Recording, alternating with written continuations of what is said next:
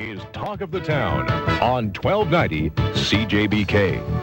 And welcome to Talk of the Town on 1290 CJBK. My name is Dan Gall, along with Marion Boyd and Bob Metz on left, right, and center. Welcome to the show. Good morning, Dan. This is the final show of the year, and I guess of the century, here in 1290 CJBK. So the 1900s, anyway. But we won't get into that. We won't get into that. That's right. Let's not go there. A big dispute. So if you haven't had a chance to talk to Bob or Marion, or if you have and would like to talk to them again before we close out the year, give us a ring at 643-1290. Star 1290 on the Cantel Network are our numbers if you'd like to speak with Marion and Robert and talk to us about left, right, and center.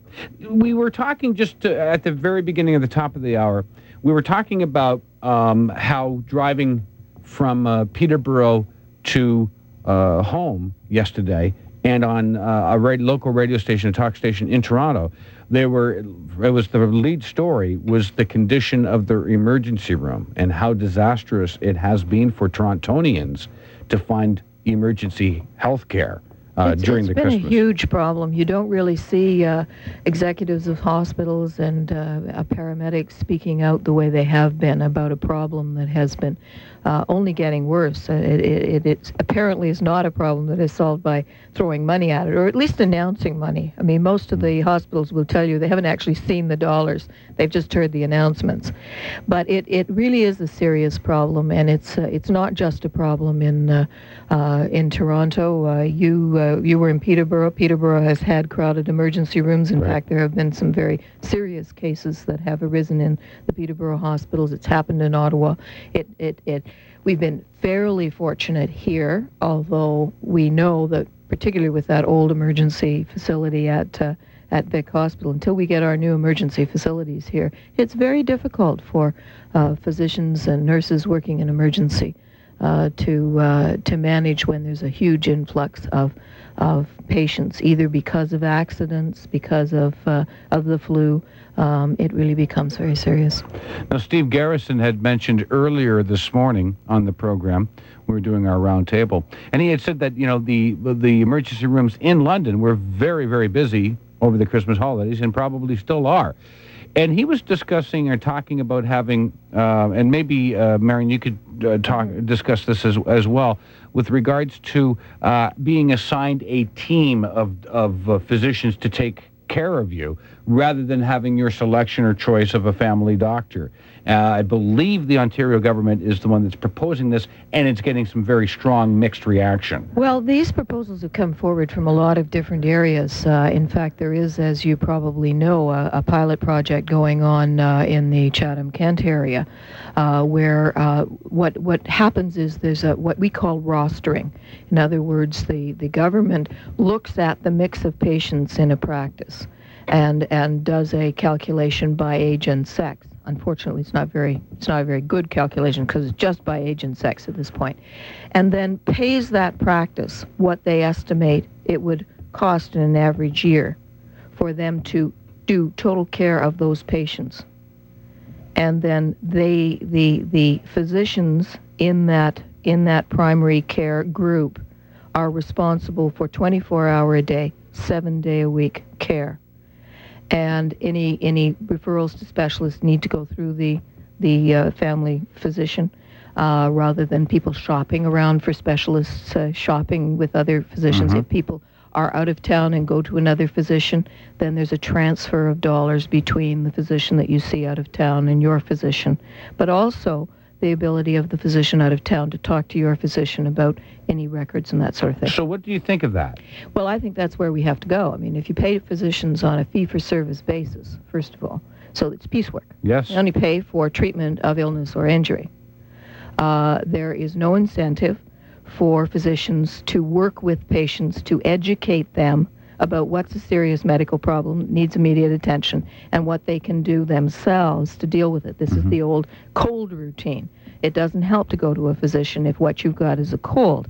But right now we have there's very little incentive, very little way for physicians, given the fee-for-service basis, to really talk to patients and educate them and work with them.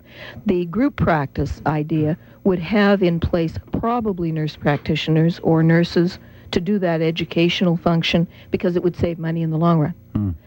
There are many, many things that nurse practitioners, for example, can do as well, or in some cases perhaps even better than physicians. Taking the histories, dealing with well babies, dealing with minor stitching, that sort of thing. Those are all things that can save the expert and skilled physician for what the physician is trained to do. And if we make full use of the full range of health professionals, you could only do that if you have some mechanism for paying them. So if you pay the practice for the total care, then you have a mechanism for being able to ensure that you have that. And you have that built-in incentive for everybody in that practice to minimize the costs and to work at building wellness as opposed to simply treating illness or injury. Bob, what's your take on that? Well, the whole thing's frightening to me. We're talking about a medical system that's going to allow us less choice. It's going to ration health care, going to tell us what doctor we're going to be able to see. This is all inevitable as long as the government runs everything. And all of the mechanism for paying a doctor should be from patient to doctor. But that was taken away from us about 20 or 30 years ago, when most Ontarians, for example, 82%, had private health care insurance when they brought in a universal social plan and made a lot of the private health care options illegal. They make private practice of certain types of medicines illegal. We're not going to improve the healthcare system in any way, shape, or form, certainly not by throwing money at it, because it's already, the system itself is corrupt, and I don't mean to say that people in it are you know... Although some are. Well, there may be, but nevertheless, that's not my point. The system itself is corrupt because it has dissected the connection between the patient and the doctor, which is a very important one, that economic one. And you know, if the patient doesn't like what the doctor's results are, he can go elsewhere and take his money elsewhere. But that doesn't happen in a socialized healthcare system. But what would happen in this kind of a situation, Dan, would be a quality control situation. First of all, if you have it that way, you can actually look at what the pattern of use of physicians is. Right now, I mean, having done traveling the province and listening to both patients and healthcare professionals talk about what the problems are, you hear stories, particularly from seniors, about physicians who encourage them to go back weekly or bi-weekly for a blood pressure check, for example, instead of encouraging self-care, which is quite possible with relatively inexpensive personal blood pressure meters, or by going to a drugstore or other location. You know, like when you have the government paying for it, and then the patient himself is not responsible directly for that payment, isn't it inevitable that that's what's going to happen? If what you're doing is a fee-for-service basis, yes, absolutely, Bob. And how do we know that wouldn't happen if we were paying the physician directly? I mean, well, really, we might not know, but the issue is well, you still have a choice of physicians, and that's where you're not assigned a physician. Okay. The idea of this, and certainly the College of Family Physicians would really resist very seriously the fact that you weren't allowed to choose a physician, or you weren't allowed to move if you were dissatisfied with the results. I think you'll find that there are ways that you can build into the mechanism a way to switch doctors. There's an example of this What's program. wrong with choice, though? Why does the government have to be doing all this? And Well, making all Bob, these you don't decisions? agree with any kind of socialized medicine at all, and you're Not when so, it's destroying the medical so you're system we not going have. to try and deal with the problems as they exist within the existing system, because all you want to do is end the system. Mary. No, the problems are not the system. The problems are that the system was set up to try and deal with people like you in the medical profession who People still like me. wanted to be entrepreneurial. It doesn't. I do not believe that our healthcare should be an entrepreneurial system. It Well, should be I a disagree system with you most dedicated fundamentally on that point. to dealing with everybody. When you say a person should pay their physician directly, and that the relationship has been insurance or destroyed whatever plan. by dealing, because you're not handing $20 or $100 to your doctor every time you go, I would disagree fundamentally and say that the person who says that is a person who is assured of always having the dollars to pay, number one, and the person who sees a relationship So you're saying based you on an think I'm rich or economic something, basis, as opposed to a trust basis and a service basis. And that has been a really serious problem. serious basis. I've had a great deal of difficulty service trusting basis. civil servants and people who are getting their money regardless of what results they may produce or may not produce. And it just seems that no matter what everybody talks about in terms of solutions, it always boils down to more money, even though the same people who are asking for more money are saying more money won't help the system. You see, I don't believe it would cost more money if we did this. I believe what's costing us money. Let me just tell you what I think is costing us money. It's costing us money that we have a system that encourages people to deal only with illness and injury, that doesn't encourage a wellness option. It discourages me that we are not doing the preventive health care. Only about 1% of that $18 billion actually goes to preventive health care measures. Well, it discourages me that when we know things like smoking. When people go to hospital, they go to the hospital because they are sick. Wellness is an individual responsibility, but when you get sick, that's when you want the service, whether you were taking care of yourself until the moment you got sick or not. We're all going to get old and die. That's inevitable, regardless of how well we take care of ourselves through our lives. So eventually, we're going to get to that point. But do we have a condition that we need to see a doctor immediately? I'll give you an example. Lots of chronic health care problems. There are lots of people who have chronic health care problems that flare up occasionally and then in the cycle kind of remit a bit. It's important for patients to be educated about what requires a visit to the physician and what doesn't. Asthma is the best example of that I can think of. Years ago, if you got an asthma attack, you went to the emergency department. These days, the job of people dealing with asthma is to teach patients how to monitor their bodies, teach them what triggers off the asthma, teach them how to use the medications themselves properly, and only go to the hospital when it gets to a certain point. And that saves a lot of money, even though asthma is a growing problem. It's only, in terms of the emergency department, a growing problem, primarily with children, who, of course, do not have the ability to make those judgments necessarily. If we had more of a free market in healthcare, I would think we'd have specialized clinics that deal only with asthma patients and would be available 24 hours a day. We could have specialized, in any area, doctors should be able to be entrepreneurial and go into a certain business and offer their patients whatever services they're looking for in the healthcare field. Our whole bureaucratized and classified and prioritized processes that we go through. And, every year they're taking away things from the healthcare system. Like operations you could have had on whole hip 2 or 3 years ago, you can't get anymore. You have to pay your own way. And this is going to keep going right down the line as medical expenses rise and the service declines. And that's inevitable with all everything that the government runs works that way.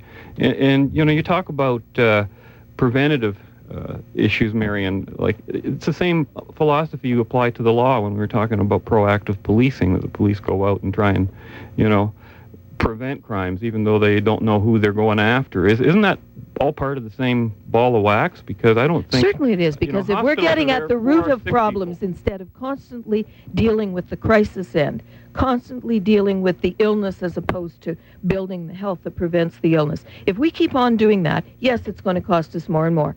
And I don't care whether those are private dollars or public dollars. The reality is, if we don't get at the root of our problems, if we don't teach people to control their weight, if we don't teach people to deal with smoking and alcohol in an appropriate way, if we don't deal... Why do you have to teach them? Why don't you just make them pay for their own health care expenses? And boy, the lesson will be learned so fast. Because the people who have the biggest problems are not the people who have the money to pay.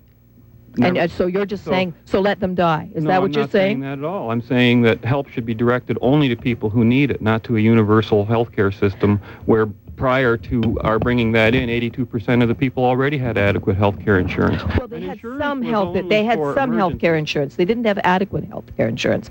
There are many, many people who lived through that era who will talk to you about the kid with the earache who ended up losing the hearing in that ear because the parents did not have the money that they needed over and above whatever health care they had, because of course there still was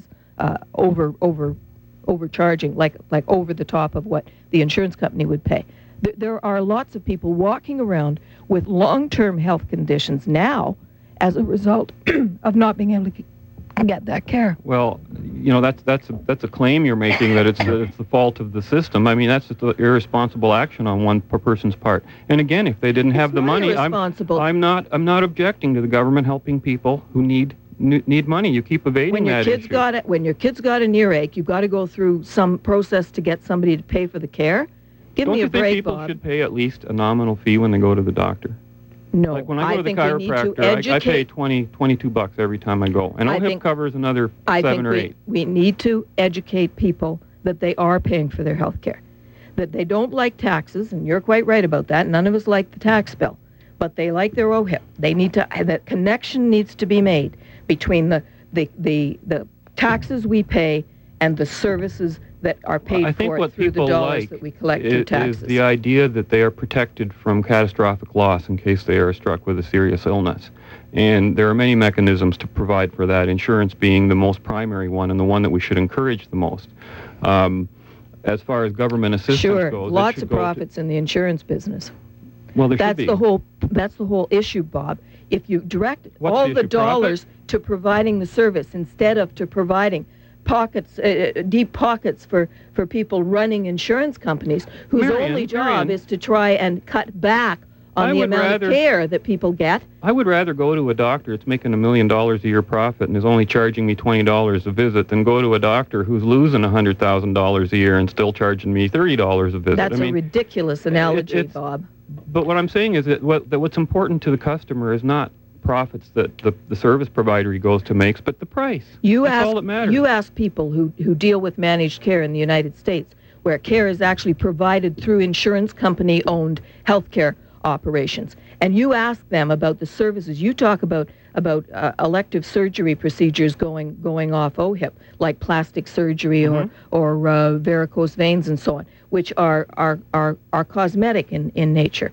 You ask the people who have dealt with managed care owned by insurance companies in the United States, and they'll tell you about the lack of testing for heart issues, testing for cancer issues, because their insurance company who runs their physician and tells their physician what they can actually order for the patient, and as a result, there are people literally dying, people who are dealing with problems that they needn't have dealt with, and that's well documented. Well, how's that any different from OHIP? OHIP's telling us what it's paying for and what it's not paying for, and you can't get a cataract operation in a certain city. You have to go to another city. It's the same thing. I don't see how we're any better off, except on top of having the same problem we had before, we've got these exorbitant taxes that are going to make it harder to deal with the problem in the future. Well, I don't see a future for our healthcare system run as it is by government now. It has to privatize. I think they're going to do it whether they say so or not. Got to take a break.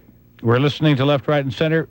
Be interested to hear what you, the listener, is thinking on this one. 643-1290, star 1290 on the Cantel Network. It's Left, Right, and Center with Marian Boyd and Bob Metz. We'll be back after this on 1290 CJBK. Hey, welcome back to 1290 CJBK's Talk of the Town. You're listening to Left, Right, and Center, the final program of the year. And we're with Marian Boyd and Bob Metz. And we've been talking about emergency rooms and how full they are and how difficult it is to get good health care, particularly in this time where if you have the flu, which is a huge, a huge sickness these days, right now, coupled with being in a slot of time where you're between Christmas and New Year's and you can't get your regular doctor, your family doctor, and you're faced with sitting in an emergency room. Infecting other people. Infecting other people. Well, I had the flu last week. That's why I wasn't here at the show. But when I went to the doctor, I just went into the walk-in clinic, and there was only one other person waiting there at the same time. This was in the middle of last holiday week. Well, there's a problem with walk-in clinics, of course, Bob. As you know, the walk-in clinics are supposed to advise people to go to their family doctor after they visit a walk-in clinic because there's no permanent record of that visit. It's very important that we record visits, that we know what health care people have had. And it's very important that family physicians follow what's going on with their patient, because you can miss a lot if people go to a whole lot of different physicians and there isn't some sort of overview of what's going on. So you're saying when they go to an emergency, they do keep track of it there? They have to do a discharge report to the physician. And then they have to give it to the family physician? Is that what they do? They do a discharge report. And what happens with people who don't have family physicians? Well, see, that's the problem. Part of our problem with emergencies is that there are a lot of people don't have a family physician. and they don't have a family physician for a number of different reasons. One, they may not be motivated to get a family physician. They may be somebody who sort of flies by the seat of their pants, hope they won't get sick, never develop a relationship with a physician, which frankly is not a wise idea for most people, because following patterns of healthcare is a very, very important preventive measure. But that's a choice that some people make. Another one is, of course, that we have a shortage of family physicians in this area. Our Academy of Medicine and the University of Western Ontario have been talking about this for some time. The difficulty of ensuring that when people move, they have a family physician. When a physician retires, that the patients that physician has been caring for are able to be transferred to another family physician. There's a lot of argument about what the optimum number of patients are that a family physician can actually deal with. The College of Family Physicians recommends that a family physician try to deal with about 1,500 patients on a roster, but we know that many physicians in this city are carrying many more patients than that, partly in an effort to deal with the shortages, but it does mean that you have to wait for visits and that sort of thing. Another issue is that people may, in fact, want to get their primary care not from a physician, but from another source.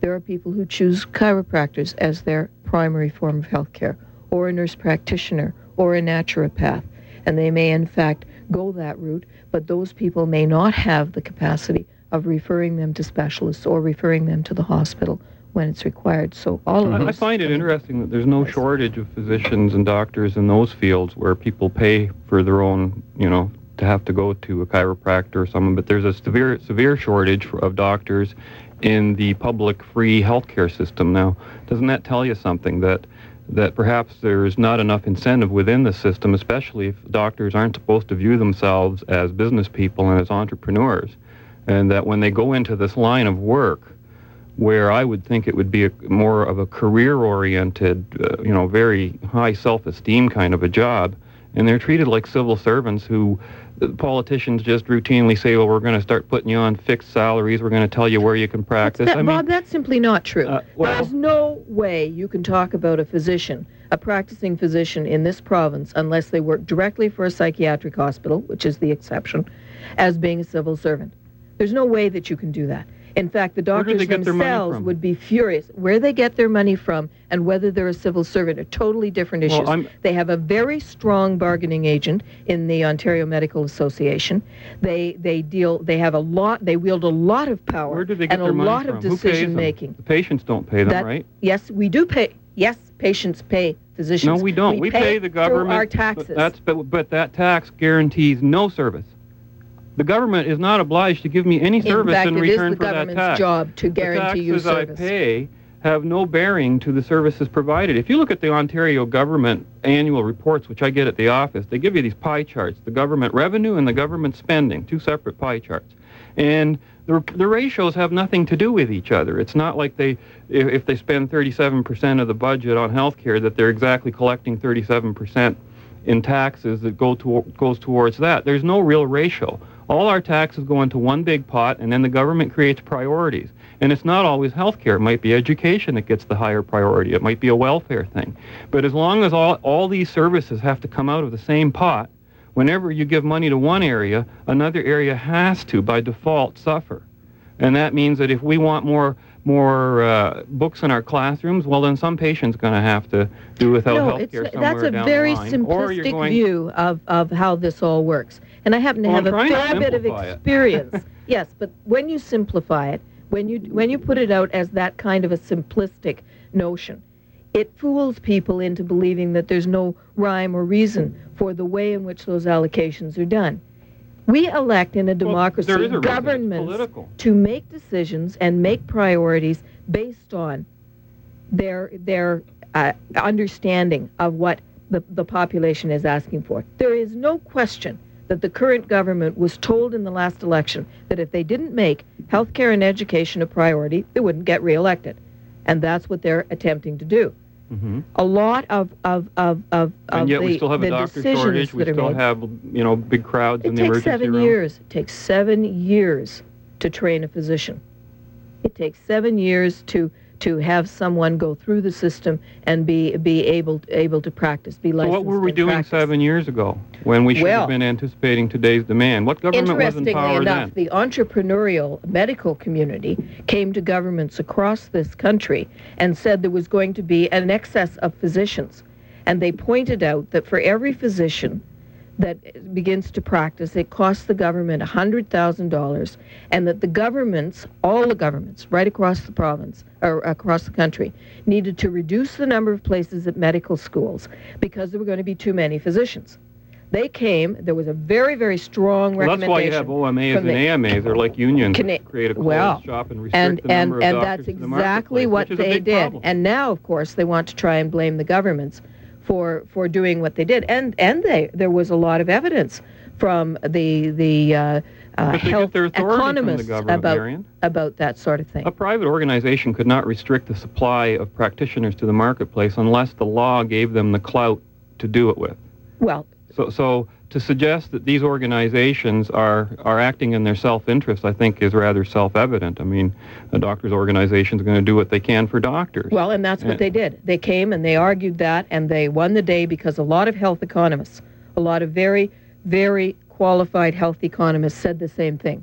They said that as we have a healthier population, although we have an aging population, it's a healthier population in general, we are going to need fewer physicians than we were training. Now, what they didn't take into account, of course, appropriately, was the retirement rate of physicians. They didn't take into account the numbers that would leave and go to other countries. They didn't take into account the fact that governments did not put in place alternate health care provision through nurse practitioners, for example. We only got the nurse practitioner bill through to allow nurse practitioners to do well person care. When you say they didn't take into account, who do you mean by they? I meant the health economists and the Canadian Medical Association in terms of... Well, they are just predictors and interpreters of what they see in the Yes. economy, but they don't determine what happens out in the marketplace. That's sort of more down to the industry itself, doctors, nurses, patients. That's true. And the whole system. So if their interpretation of what's going on is wrong, I don't see how that's relevant to anything, really.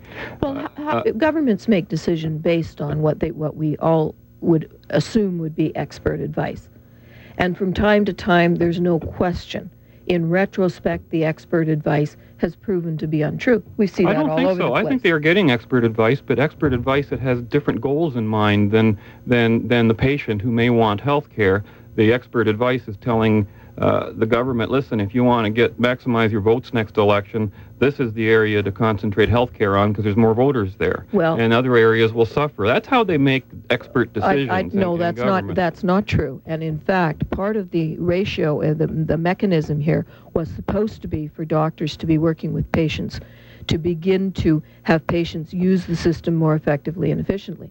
For example, not going to the doctor with the common cold, learning how to deal with. But how are you minor ever going to solve that problem? You'll never solve it. Well, As yes, long you as- can. as long as medicine's Well, we'll never free and solve you it can if we walk in. decide we can. You can Medicine educate- is not free, Bob. We all know that we pay for our medical system. And we all know we pay that the much more demand than we that you should. talk about in terms of reducing taxes, that if we are more efficient and effective about the way we use our healthcare system, then we will find But Marian, it possible I agree. to reduce I'm trying taxes to agree without with you that reducing people services. are abusing the system. I'm asking you that in the absence... I didn't say they were abusing the system. I said they need to be taught to use the system effectively and efficiently. We are not why taught do they how need to to be care taught for that? ourselves. Because they're abusing the system. They're going No. when you think they shouldn't They be are going, not right? abusing the system. They don't know how to look after themselves properly. When I was growing up, we had, first of all, in every school, some presence of a public health nurse teaching us a bit about our bodies, about hygiene, about nutrition, about how you deal with minor health problems. That went by the board in the early 80s when some brainy person decided that they were going to save money by taking public health nurses out of the schools.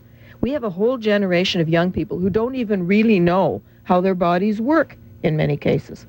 because they may not follow phys ed classes, they may not take the advanced health classes, they don't even know how their body works, so they're not monitoring their health properly. Well, you're almost saying and they're not able to look we don't need our doctors and nurses, and we're going to have this big healthcare system, but we're going to teach the populace how to take care of itself, I didn't say that, Bob. Need the healthcare system. I said we need to use the healthcare system when we need to use it, not when we don't have to use it. Well, that gets me back to my question. How are you going to do that in the absence of a system where people pay for their own way? That would solve the problem on both ends. No, it wouldn't, because there are lots of people where people pay their own way, lots of examples worldwide. We see lots of people dying who didn't need to die because they didn't have the money to get the health care that they needed. Worldwide, we're talking about Canada here, Marion. I don't think we're in the same category. I'm talking about examples of where people pay for their own health care. We don't have that example in Canada, so we can't use Canada. In any country where they pay for their own health care and the country is relatively prosperous or one of the industrialized countries, I defy you to show me people dying in the street or not able to get health care regardless of what system they're on. And that holds true for the United States as well. You need to look a little bit more closely at the information that comes out of the United States. There are many people who do not get the care that they need and who die on average 10 years earlier than they needed to from such simple heart conditions, for example, as could be treated. And that happens only among those who are not eligible for health care. And interestingly enough, those aren't the poorest people. Those are the people who are in the lower income group but don't qualify for socialized medicine, don't qualify for the Medicare that is available to the very poorest there. Well, that again is a problem that you're not going to solve by putting them on a socialized Medicare system. I don't think it's going to solve anything. I think you're still going to end up with the same sicknesses, maybe delayed by a year or 2 or 3 or 4, but it's all going to still hit the system at some time because we're all going to age and die.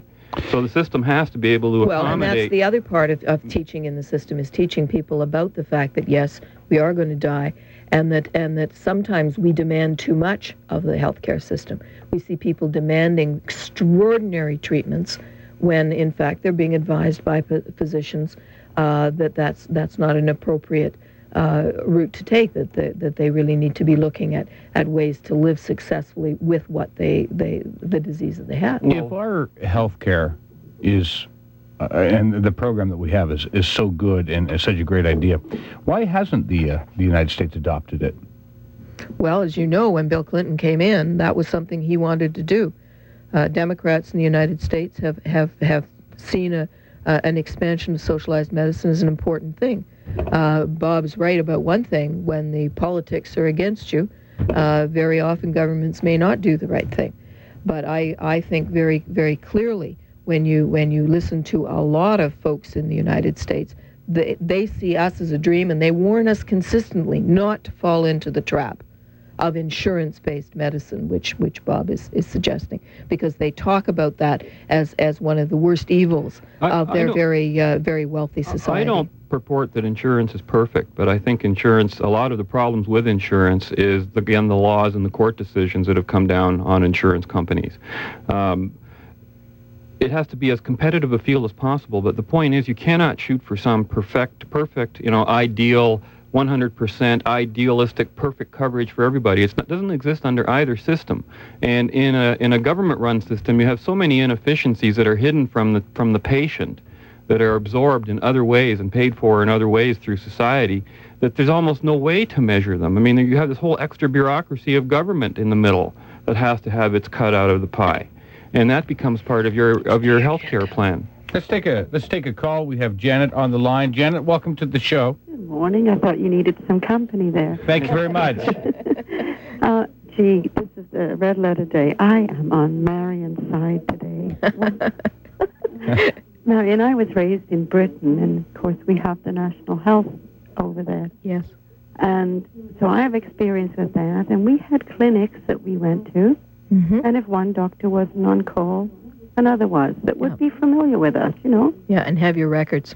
Yeah, everything was still in the very same spot, and they gave each doctor time for vacations without you going to somebody you've never laid eyes on before. Right. I mean, I have a condition here, and when my doctor was away out of the country, I had to go just to get a prescription filled, had to go and have a doctor I'd never laid eyes on, Right. take off my dressings and examine them to prove that I have this thing. You know, I mean, that's ridiculous. I was in agony at the time. Absolutely. But also, please. Now, where did that happen? Pardon? Where did that happen? Right here in this city. Right here. So you're criticizing the system we have now, which is the government paid for.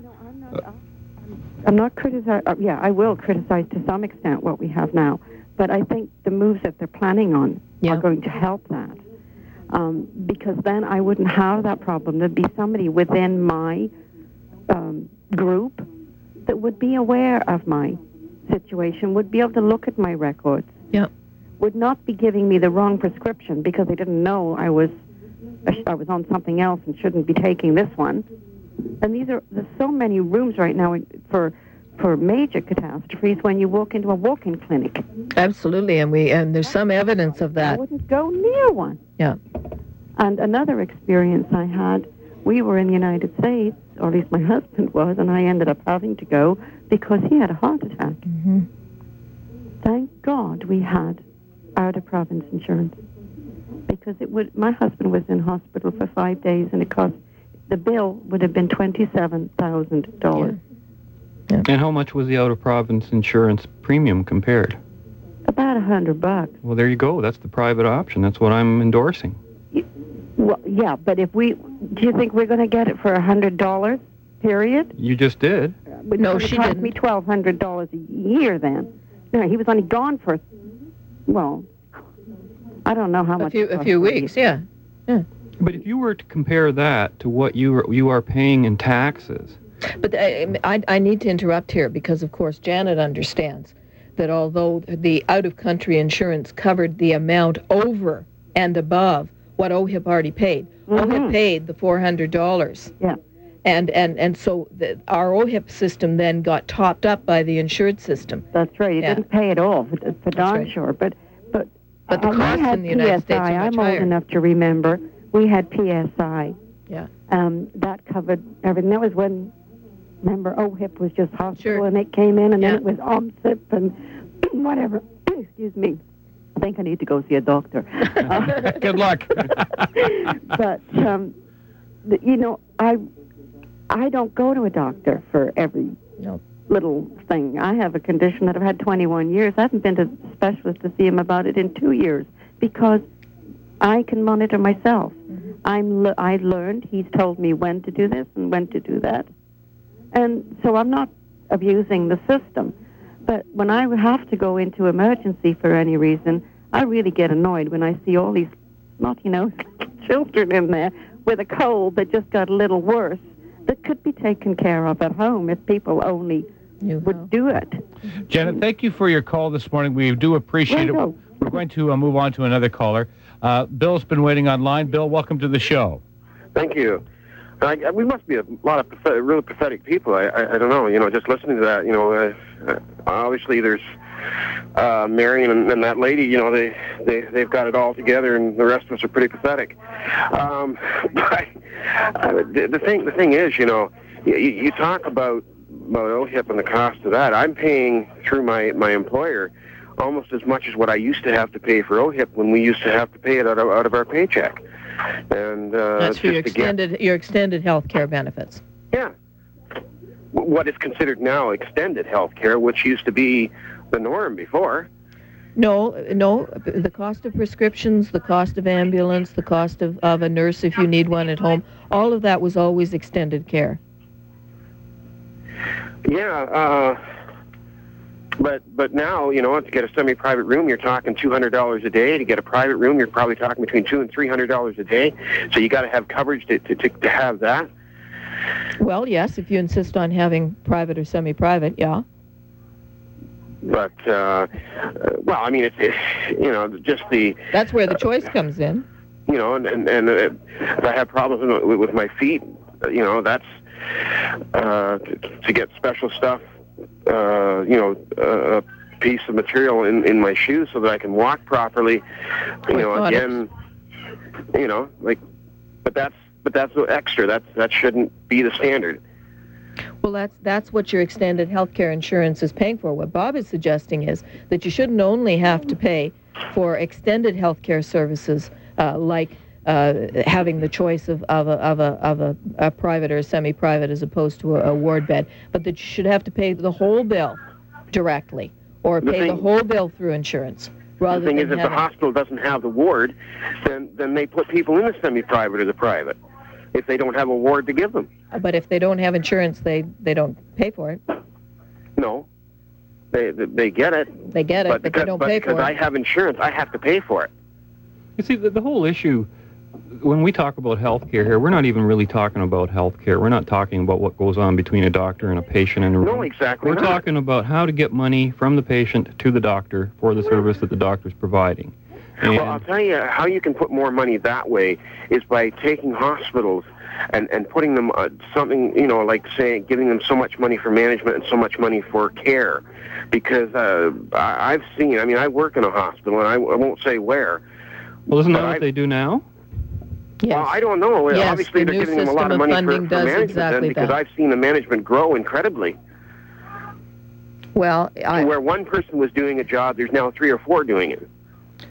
In an expanded hospital setting. We've also seen many efficiencies in terms of joint vice presidents, for example, between the hospitals and in terms of and I'll bet, Marion, if you took a look at the amount of management they've got, it hasn't gone down hardly anything. Well, I surely hope you're wrong.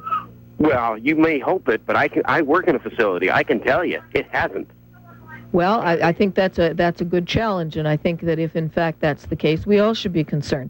It's not. It's certainly not what the annual report suggests. Back on money, it's the little guys that get laid off. It's not the management. It's not the big people. It's the little guys making, the $28,000-$29,000 a year. They're the ones that get. In fact, if you look at the vice president level at the hospitals, there were a large number of vice presidents who were let go, and now joint vice presidents between St. Joseph's and LHSC, which suggests that although there obviously would only be a certain economy of scale, that at that level of management there has been a reduction in the number of. But all these new positions that may not be vice president, how much money are they making compared to what the vice president used to make? I think that's a good question, and I think it would be very important for the hospitals in their annual reports to report to you about that. And as far as you're talking about government and you being part of government, governments get elected every so many years, and if they get a majority government, they can do whatever they please, and there is nothing or nobody that can stop them. Well, in fact, they need to get elected the next time. And obviously, that's the issue. If people don't like what you do, you don't get elected the next time, and the government that comes in afterwards can undo what you've done. We've seen that happen a number of times now in Ontario. Bill, good points. We're going to take another call. And Gil's been waiting. Hey, Gil, how are you? I'm good. Good morning. Good morning. Good morning to Marion. Good morning. And to Bob. Bob made a comment a few minutes ago that I don't want to let him get away with. But I'm going to address the question to Marion. Bob said that single government Medicare is an inefficient bureaucracy and the cost is increasing.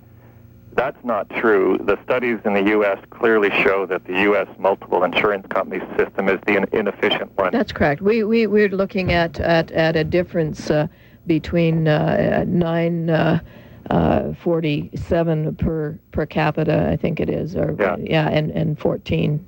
But what outrages me is I don't think you can make a comparison like that because you're comparing apples and oranges. No, you're not. When people say that a particular private health care insurance plan is inefficient or not providing the same needs that perhaps some government plan might provide, I would agree with that because they're not there to do that. And very few plans are there to offer free, upfront, no deductible. That's not the point, Bob, and you know it. And I can't believe that you keep saying this. Either you're a liar or you're really uninformed. A single-payer government monopoly system is more efficient. The studies show that in Ontario and in Canada. Even the Fraser Institute agrees with that, Gil. That's right. In the United States, the insurance companies fight amongst themselves about who's responsible for paying. In a hospital, they have a floor of bureaucrats from the insurance companies fighting over who's responsible. The costs are higher, Bob. That is the truth. You accept that.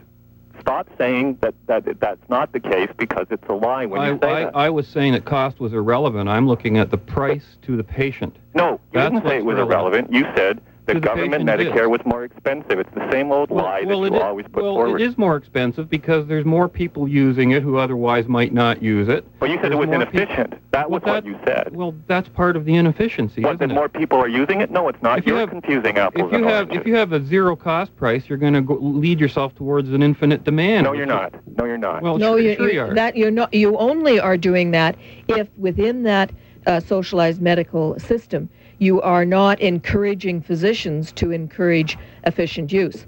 I mean, if you arrange it the way it appears to be now, where in fact all you're doing is treating illness and injury rather than dealing with the whole health of the person, you may indeed have that kind of situation. How do you encourage physicians to do that? By making them fully responsible, a family physician fully responsible for the entire health status of the person.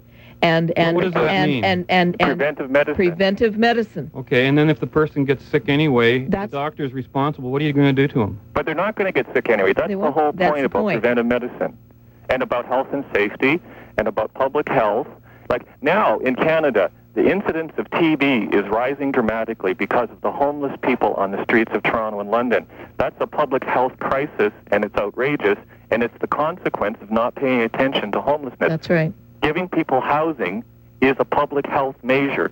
That is a very important thing. We had TB 100 years ago because people lived in bad houses. Measure. It is. Well, then the government might as well take over everything, take over our lives. And I did not say that, Bob. You're reducing my argument to the absurd. Whenever someone scores a good point on you, you immediately turn it into, well, the government's going to provide everything. I did not say that. Well, I don't. And you know that. I don't think you can talk about an efficient healthcare system and the proper means of providing that care economically, and then bring in issues of poverty and housing and things of that nature. But they are determinants of health, Bob. Well, everything is, and so is genetics, and we're not talking about genetics here. Everything is not.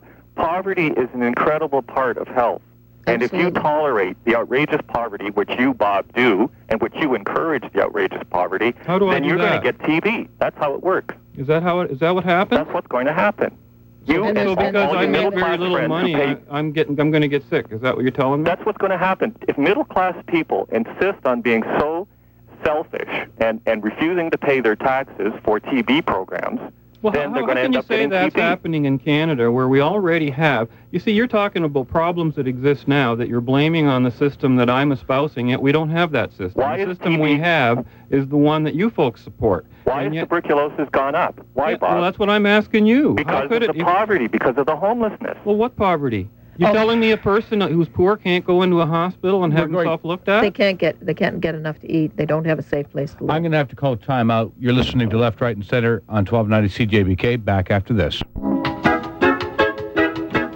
Welcome back to Left, Right, and Center, the final edition for 1999. Bob and Marion, have a great Happy New Year. Happy New Year to you.